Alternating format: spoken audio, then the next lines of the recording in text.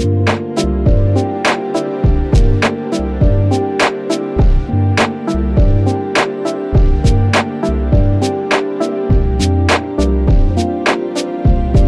Square Enix's president stated that its Japanese studios shouldn't try to make games for the West. Is he onto something, or limiting the future prospects of the Japanese publisher? Good morning, good Tuesday morning to you. I'm Shane Satterfield from Sifted, and this is Good Morning Gaming for April 19th, 2022. If you'd prefer to consume the show the way it's intended, in a podcast feed so you can listen on your phone as you get ready for work or your commute, head to patreon.com/sifted and drop us a pledge. It's free on our YouTube channel for everyone else. You can find our flagship show Game Face by searching your favorite podcast service. Please give the show a review if you can. It makes a big difference for us. Square Enix's president, Yosuke Matsuda, has been making a lot of headlines lately. Whether he's extolling the virtues of the blockchain or convinced that players will be creating expansions to his games in the future, not everything he says gets a lot of positive feedback. He struck again today by stating that Square Enix's Japanese studios shouldn't try to imitate Western developers. In a new interview with Yahoo Japan, Matsuda explained that while it's vital that Square Enix's games sell well on a global scale, it would be a mistake if its Japanese developers tried to imitate the Western style of games. Quote, "The domestic market," he's talking about the Japanese market, "used to be big, but now it is behind China and the US. If you are not recognized globally, you are not in business. But interestingly, if Japanese developers try to imitate Western games, they cannot make good ones. The designs of the monsters and the visual and audio effects are all still somewhat Japanese, and players around the world know that this is what makes Japanese games good." End quote.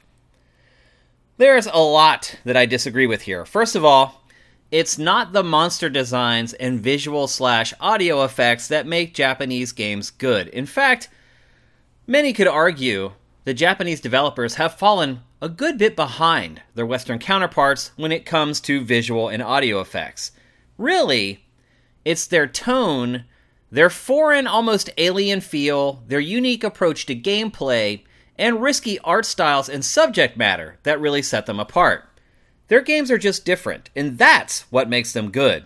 And secondly, he says that when Japanese developers try to make Western games that they're not good. From Software would like to have a word. The more it's westernized its games, the more successful they've become both critically and financially. Of the top 20 selling games of 2021 in the United States, Japanese developers created 6 of them. That figure was exactly the same in 2020. It's not a huge number, but it's not insignificant either.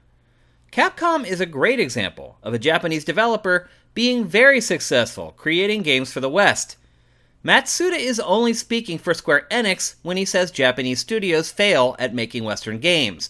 It's really the Japanese games that don't try to conform to the West that generally sell poorly here. Even high-profile, wacky exclusives like No More Heroes 3 barely make a dent in the charts in the US and Europe. One thing Matsuda does get right is that the Japanese market has fallen behind both the West and China. Making any sort of big-picture decisions based upon that market is foolish, and merely for a sense of pride. This is a case where Japanese business traditions can hold back a company's potential. The top-selling game in Japan for 2021 was Monster Hunter Rise, and it sold just 2.3 million copies. That would be a monumental flop in the US and Europe for a big budget game. Granted, the top 50 selling games in Japan were almost all developed in Japan, but their sales numbers are minuscule. If there's one of Square Enix's Japanese studios that has been trying to westernize its games, it's Luminous Productions. Originally, it was the team behind the admittedly underwhelming Final Fantasy XV, but since it shifted gears to a decidedly Western-styled open-world action RPG called Forspoken, and I think that game looks pretty cool. The good news for Square Enix is that it does have several Western studios that are creating games for Western audiences. There's the Tomb Raider reboot franchise, Life is Strange, Marvel's Avengers, and Guardians of the Galaxy. They were all handled by developers in North America and Europe. The problem is that most of them have not sold especially well. They say the definition of insanity is doing the same thing over and over again while expecting different results? And at what point is Square Enix deemed insane? There are no boundaries anymore. Cultures are more accepting of the ideas of other cultures than ever before. Drawing lines around the acceptance of art is foolhardy on the part of Matsuda, and until he changes his way of thinking, Square Enix is going to continue to rely on mobile and Final Fantasy XIV to drive its revenue. And now for a couple more stories from the top of your sifts. We've went after Battlefield 2042 pretty good here on GMG, and for good reason. It's earned the criticism.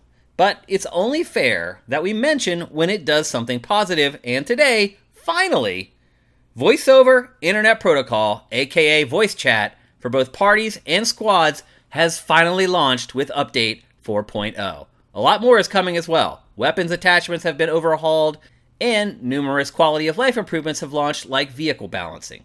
According to DICE, there's another update coming in May, but it's highly unlikely incremental changes like Update 4.0 is going to turn the tide for this sinking shooter. Ark Survival Evolved is one of the most popular games for kids this side of Fortnite.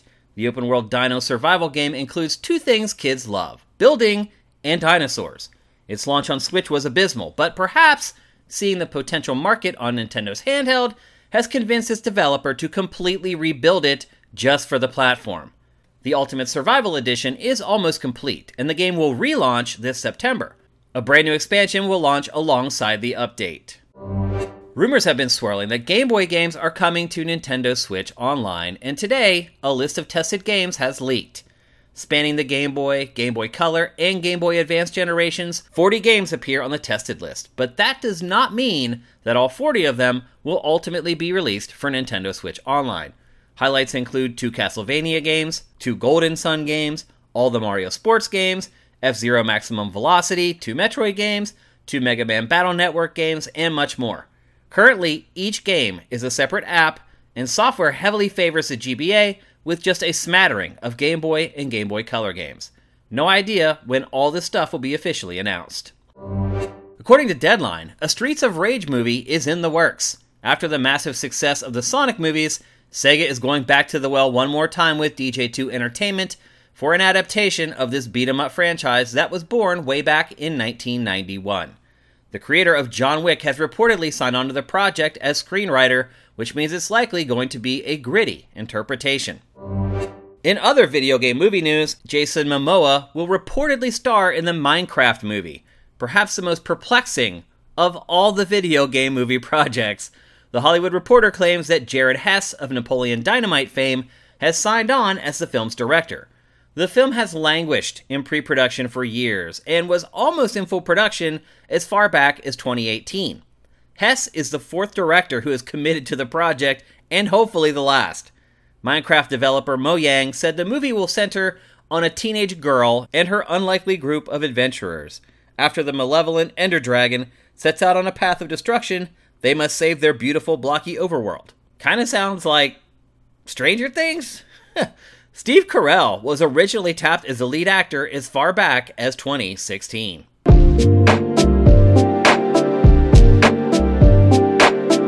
Let's take a break, and when we come back, we'll tackle today's boss fight.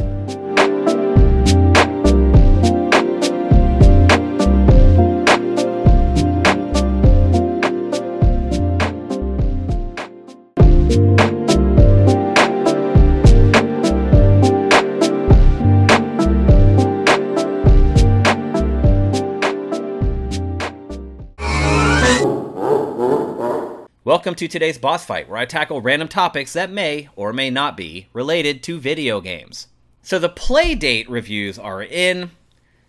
You may not remember it. It's this little crazy handheld that has a crank on the side of it. Yes, a crank. The cool thing about it is that the games are released in batches, and there will be a total of 21 games available for Season 1. The handheld screen is gray and black like the original Game Boy, and as I said, it includes a crank on the side that you actually use to play games. When we first saw it, we thought you used the crank to charge it up like a ham radio. The biggest complaints in the reviews is that it can be hard to see the screen in certain lighting. Some critics also shared that it can be uncomfortable to play for extended play sessions. Those issues aside, Most have glowing things to say about it and recommend a purchase even at its rather steep $180 price tag. This comes on the tail end of mostly positive reviews for Valve's Steam Deck handheld. The portable PC comes in 3 different configurations, which has made finding a consensus difficult, but most outlets agree that it has great possibilities, but perhaps it launched a bit too early. Still, most recommend it for purchase, even though its cheapest option is a whopping $400. So did I catch that right? Are there 2 video game handhelds that launched in the last month that are being recommended by most critics? What happened to handhelds being dead? What happened to Nintendo being the only company that could have a successful handheld in 2022? Why did Sony bail on this space? Should it reconsider?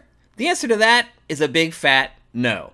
Let's not get too excited here. Look at each of these handhelds. The Playdate is basically an OG Game Boy that provides a steady stream of simple monochrome games. The subscription model is a cool idea that will create plenty of mystery around the handheld, but this hardware really exists for video game development hobbyists. The Playdate SDK is completely free for anyone to download, and once you've created something for it, you can sell it yourself, submit it to official channels, or just give it away for free. There's even a developers forum where you can rub elbows with other people working on the quirky handheld. Then there's Steam Deck. Its big selling point is that it launches with well over 700 compatible PC games, and many of them you already have in your Steam library. Even its weakest variant is the most powerful gaming handheld ever released. It's also the most expensive, but players have a massive library out of the gate. So what do the 2 have in common? They're both providing a service that's in demand. In the case of Playdate, it's a simple platform that pretty much anyone can develop for. It's a great way to figure out if game development is something that you're truly interested in. It's like a training wheels for Unreal Engine or Unity. In the case of Steam Deck, it's maximizing the case use of products that millions of consumers already own. Will I go back to the computer room to play an indie game? Not likely. Will I play that same indie game on my couch using Steam Deck? Probably so. Both products are filling voids that players want filled. Which brings us to the potential of another handheld from Sony or something from Microsoft. Both are extremely unlikely because they would lack a unique selling proposition or USP. Sony already tried the whole, hey, let's release crappier versions of our games on a handheld, and it didn't go over too well. Microsoft has never publicly expressed interest in launching a handheld, and its strategy is making games playable on any device, and not necessarily manufacturing those devices. So, don't let this little resurgence fool you. The glory days of the PSP and Vita aren't coming back. Instead, we get products we can actually get excited about because they're satisfying both the wants and needs of players.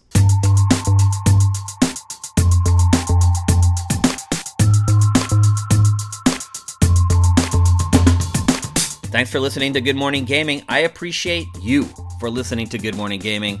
I'm Shane Satterfield. Follow me on Twitter at Dinfire and follow Sifted at Sifted Games. And while you're at it, head to patreon.com/Sifted and drop us a pledge. The show will be back tomorrow, but until then, seize today because there will never be another.